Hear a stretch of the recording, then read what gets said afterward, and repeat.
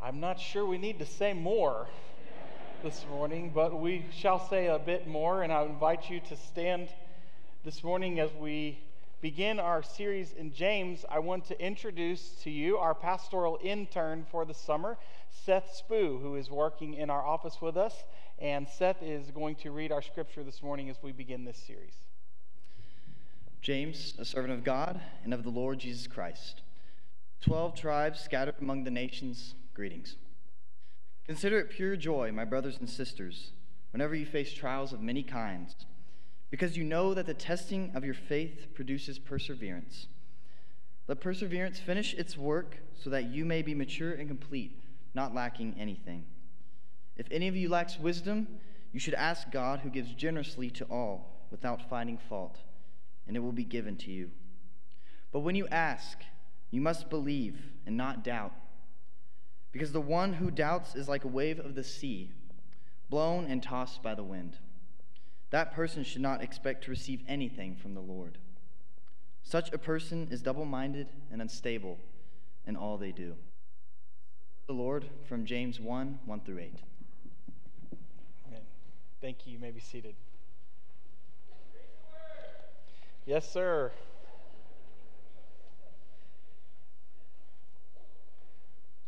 Where are you, Don? Where are you sitting?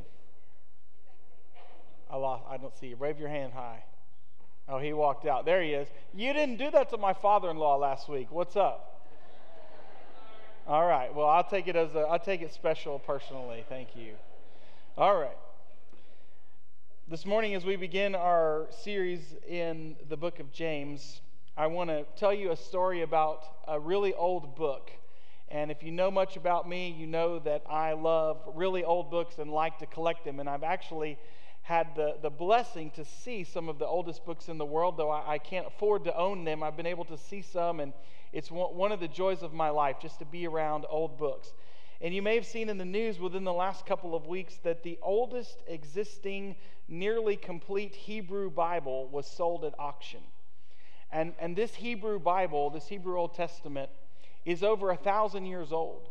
So it was composed at a time well before there was a printing press. All of this was written by hand by one scribe, and it took over 100 different animal skins to produce all that was needed for the parchment pages that these Hebrew characters, these Hebrew scriptures could be written down. Now, when this item was sold at auction at Sotheby's a couple weeks ago, one of our church members, Larry Lancaster, sent me the article, and he said, "You missed out." Well, the reality is it sold for $38 million, so no, I didn't. I didn't miss out. I was never in the running to be able to own this Bible. What's really amazing about the Codex Sassoon and its sale is that it had been owned by one person since the late 80s, a Swiss collector, and had never been put back on the market. And the Jewish community had said, if this oldest living Hebrew Bible is ever put up for sale, we've got to find a way that we can buy this and get it back to Israel, make sure that it goes back home. And interestingly enough, a couple of weeks ago, myself, Zach Hudson, and Philip White, we were at a conference in Atlanta, and we just so happened to meet the rabbi of the largest synagogue there in Atlanta, who was a part of this effort and had told us, just watch the news. This Bible's going to go for sale. We've been raising this money, and we're really confident we're going to win it. And indeed they did. They won the auction for $38 million.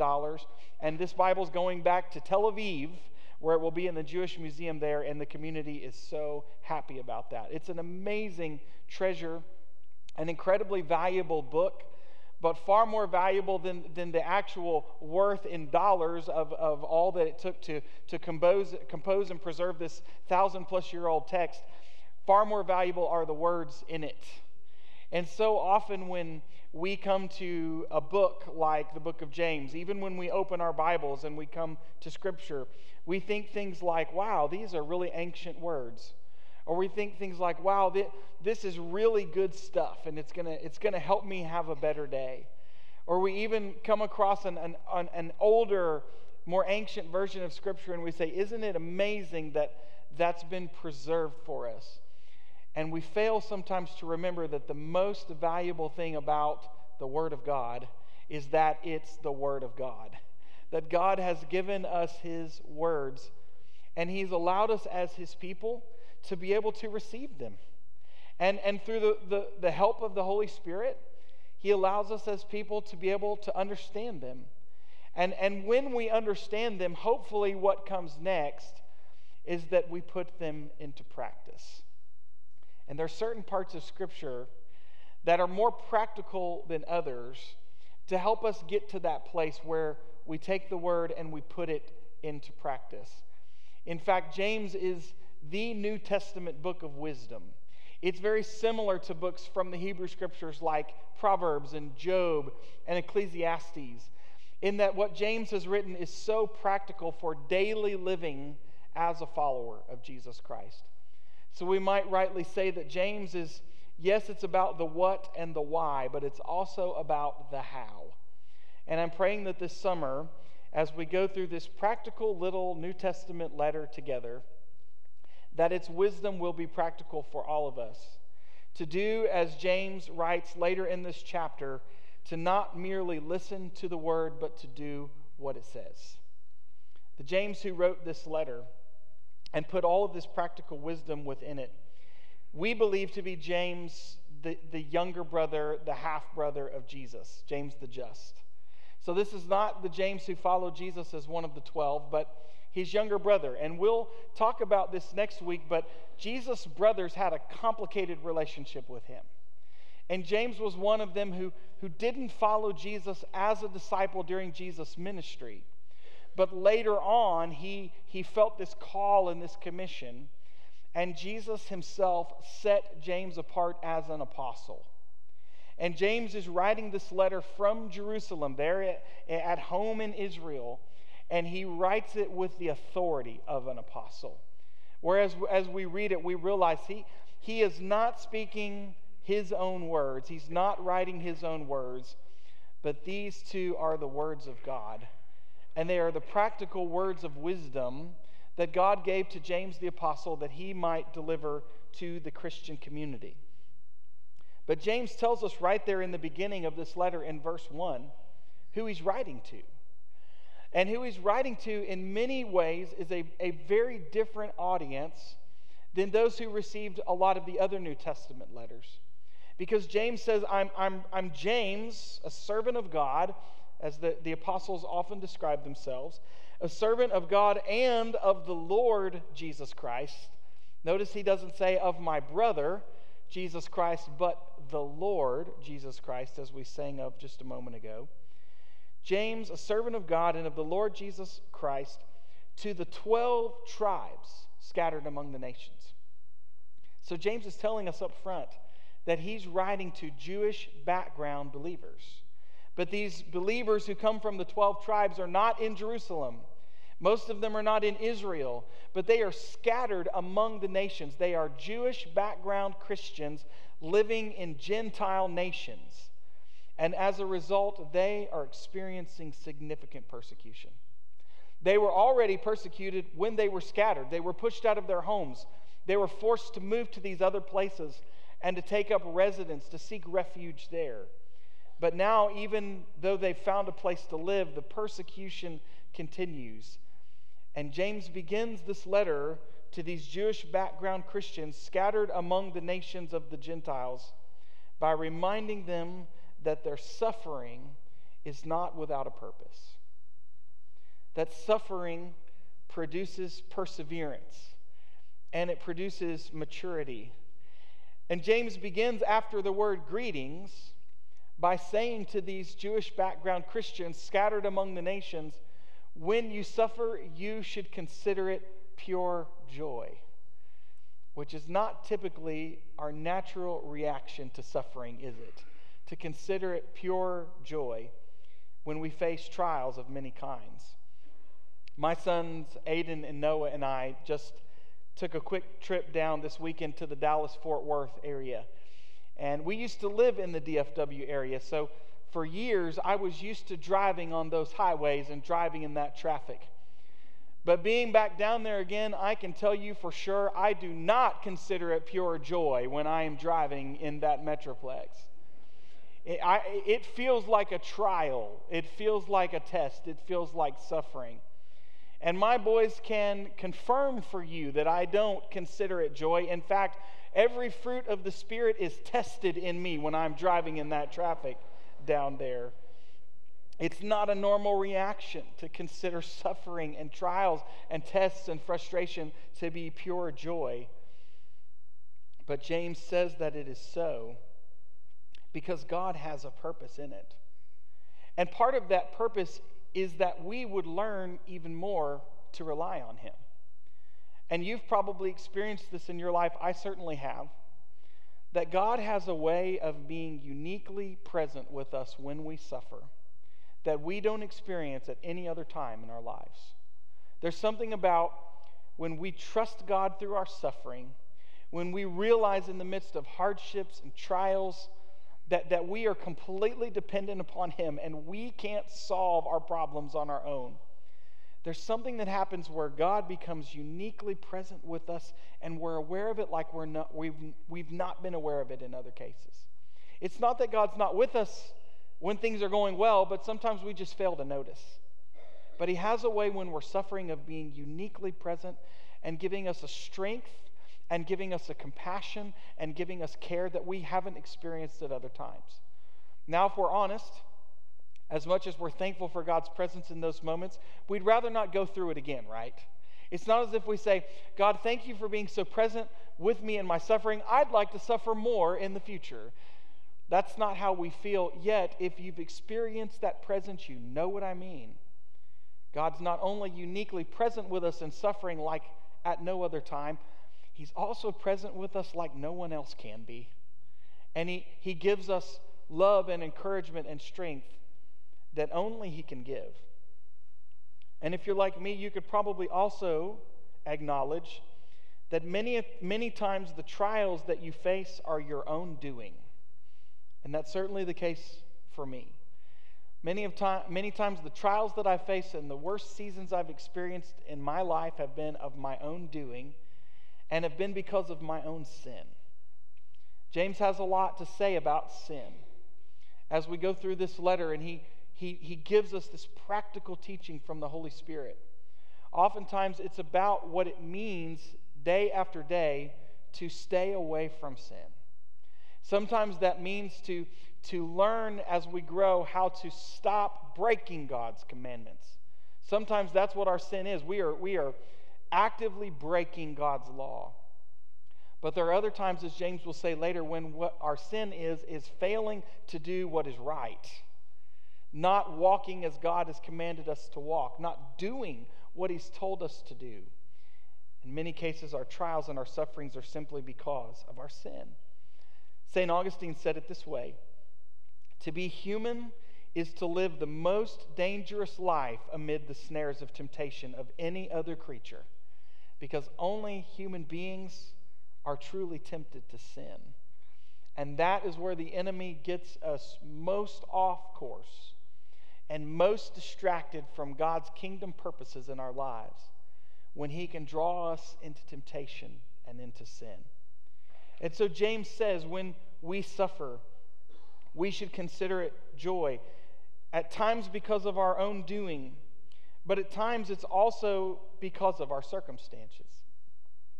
As we said, the early Christians to whom James was writing were experiencing significant persecution, and they were actively praying for God's deliverance. And one of the practical things that James teaches here in the beginning about suffering is that God also uses our suffering for our own good. That's another reason we can take joy in our suffering, because God uses our suffering for our good. For one reason, one way that he does that is by helping us to produce perseverance and using suffering and trials to help us produce perseverance. Depending on which translation you're looking at, you may have the word perseverance. You may have other words. You may have the word endurance or steadfastness or patience or long-suffering. There's a lot of different ways this word is translated because it's hard to translate it in just one word. Ultimately, what James says here is that suffering, trials, produces in us strength that lasts. Strength that helps us in our present suffering, but it stays with us when we go into the next phase and the next thing. It's a steadfast strength. It's a persevering strength. It's an endurance that lasts, and it has a purpose to help us be stronger than we were before we entered into our suffering. The other thing that James writes here that suffering and trials does that's for our good is it continues to grow us in maturity in Christ. 2 different times in verse 4, James uses the Greek word telos. And telos here, it's translated as maturity or becoming perfect. What telos really means is that God has a purpose and a plan for each and every one of us, and He is actively moving us towards that purpose and plan. I think of the word telos in terms of a trajectory. That out in front of us, as God is pulling us forward, He has set a goal in mind. He has set a target in mind. And when we follow Him faithfully, when we don't merely listen to the Word, but we do what it says, and we walk in step with our Lord and Savior Jesus Christ, we are on that path. And that trajectory which is moving us forward in maturity to become the people that He is helping to shape us and form us to be. That maturity happens even when we suffer. And as we trust Him and as we walk with Him through it, we are headed somewhere good in the direction that He is leading us. That perseverance, that maturing will finish its work to the point that someday we will be able to say we are complete and we are not lacking in anything. But I have a feeling if I were to ask for a show of hands this morning, who's already there? Who's already at that place where you're not lacking anything? None of us would raise our hands because we all know that we're still a work in progress. That point of not lacking anything is probably a point we'll never reach until we take our last breath and we are present with the Lord. But until that time comes, God has a plan to continue to grow us in our spiritual maturity. And as we walk with Him, as we follow Him faithfully and obediently, He continues that good work in us, leading us towards that completion. In Romans chapter 5, Paul says something very similar. And I want to share this scripture with you here before we move into the second half of our text for a couple of reasons. One reason is I want you to see the consistency of Scripture. I want you to see how the Holy Spirit says through another apostle, writing to a very different group of people, the same kind of thing, that they would also be encouraged and trust in God's perseverance. But also there's this idea that's been out there for a while now among some New Testament scholars that Paul and James were constantly disagreeing with each other. And some will take the book of James and they'll say some of the things he writes are contradictory to what Paul said. And I could not disagree more. In fact, I think as we go through this letter, we're going to find lots of places where James echoes what Jesus said and Jesus taught. And where James and Paul, rather than being in disagreement, they complement each other. And the Holy Spirit uses each one of these apostles and what they wrote to deliver to us the words of God. Not the words of James, not the words of Paul, but the words of God. So if you ever come across that argument that James and Paul were contradicting each other, nicely with a smile on your face, tell that person they're wrong, okay? Because that's not what we have here. And look at Romans 5. Not only so, Paul wrote to the Romans, but we also glory in our sufferings, because we know that suffering produces perseverance, and perseverance, character, and character, hope. And hope does not put us to shame, because God's love has been poured out into our hearts through the Holy Spirit who has been given to us. Both James and Paul, writing through the Holy Spirit, talk to us about the what and the why. But James then goes forward with the practical, the how. So how do we do this? How do we, when we face trials of many kinds, consider it pure joy? And what does it look like to call out to God in our time of need? Moving into verse 5, James says, when you find yourself in that place, when you realize you lack the wisdom that you need, if any of you lacks wisdom, you should ask God, because God gives of himself generously to us when we ask in faith.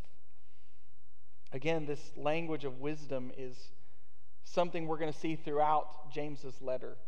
And to those Jewish background believers, Jewish wisdom teaching and wisdom literature was speaking their language. The Jewish people, as much today as in the ancient world, love practical teaching on wisdom. They love the book of Proverbs. They love the wisdom Psalms and the book of Job and the book of Ecclesiastes. And James is pointing to that wisdom and that language, even as we heard from Proverbs just a little bit earlier in our service. And he says, if you're lacking the wisdom that God gives, all you need to do is ask. And because God is a God who loves to give generously to his children, when you ask in faith for something like godly wisdom, you can be sure that God will give it to you. If any of you lacks wisdom, you should ask God, who gives generously to all without finding fault. Now, you might find that little phrase a little bit strange. In one way, I think it's just James's way of saying that even though we're sinners, even though most of the time our trials and our sufferings are our own fault, God still will give us his wisdom when we ask. But another element that I think is at play here is the way that God gives us his wisdom. When we ask in faith for something like godly wisdom, not only does he give it to us, but he gives it to us without shaming us. I know oftentimes as a parent, I've been guilty when my children ask me what they should do, of not just telling them the answer, but saying, how come you didn't already know that, right? I thought that should have been obvious because you've already learned this lesson before. But rather than shaming us for asking, James says when we ask in faith for something like godly wisdom, God gives it to us. And he gives it to us without pointing out our faults, but instead because he gives generously to all who ask. When we ask for something like godly wisdom, he will give it to us. There are so many things today that claim to be wisdom, but the wisdom that comes from God, as James will talk about later in chapter 1, is wisdom that also comes with the attributes of the fruit of the Spirit. Wisdom that comes from God is pure. It's not selfish. It's not that which is meant to always stir up anger. It's not that which is meant to drive profits or to call attention to us. But the perfect, pure wisdom that comes from God is that which is a part of the work he is doing in the world to glorify himself. And make no mistake, when in faith from your heart you ask God for that kind of wisdom, he will give it to you. And as a part of this practical teaching, again, not just the what and the why, but the how, James finishes out this text by saying, this is how we should ask for anything that we ask for from God. God loves to give generously to his people. James says later in chapter 1, every good and perfect gift comes from above. It comes from the Father who loves to give generously to us.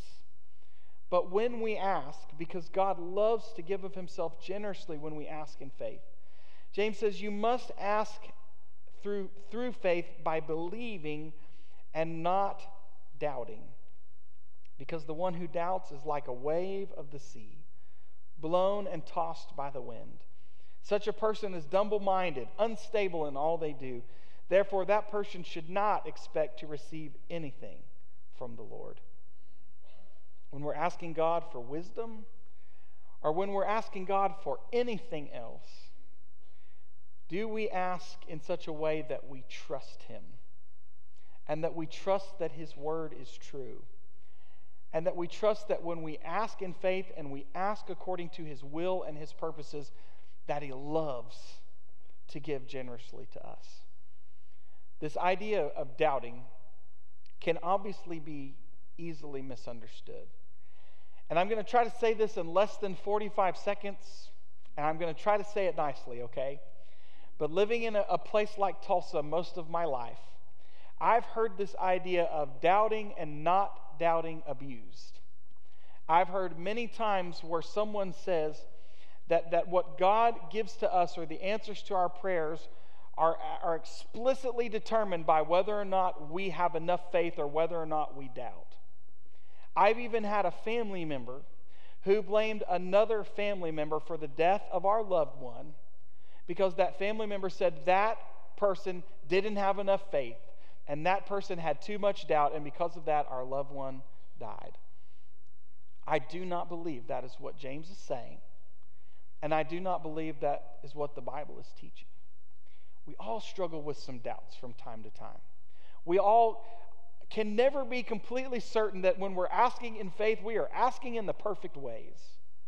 What I believe James is pointing us to here is a firm foundation. Do you trust God? Do you have faith that God will hear your prayers and give generously to you according to His will? And standing on that firm foundation of trust and faith, ask with confidence. And don't be like that person who is blown this way and that way like a wave of the sea. Oh, let's chase after this thing. Let's chase after that thing. No. Be the person whose feet is on the solid ground of the firm foundation of the Word of God. And when you ask like that, and when you ask for something like the wisdom that only God can give, God hears your prayers and He will give that to you. That's the firm foundation. That's what it looks like to not be double-minded and fickle and blown and tossed this and that way by the wind. To stand on the firm foundation of the Word of God through Jesus Christ as the Holy Spirit speaks to us. What did Paul say back in Romans 5 as we read a moment ago? Those whose hope is in the Holy Spirit will never be put to shame. Because that kind of hope doesn't lead us to shame. It leads us to God and His purposes and His will.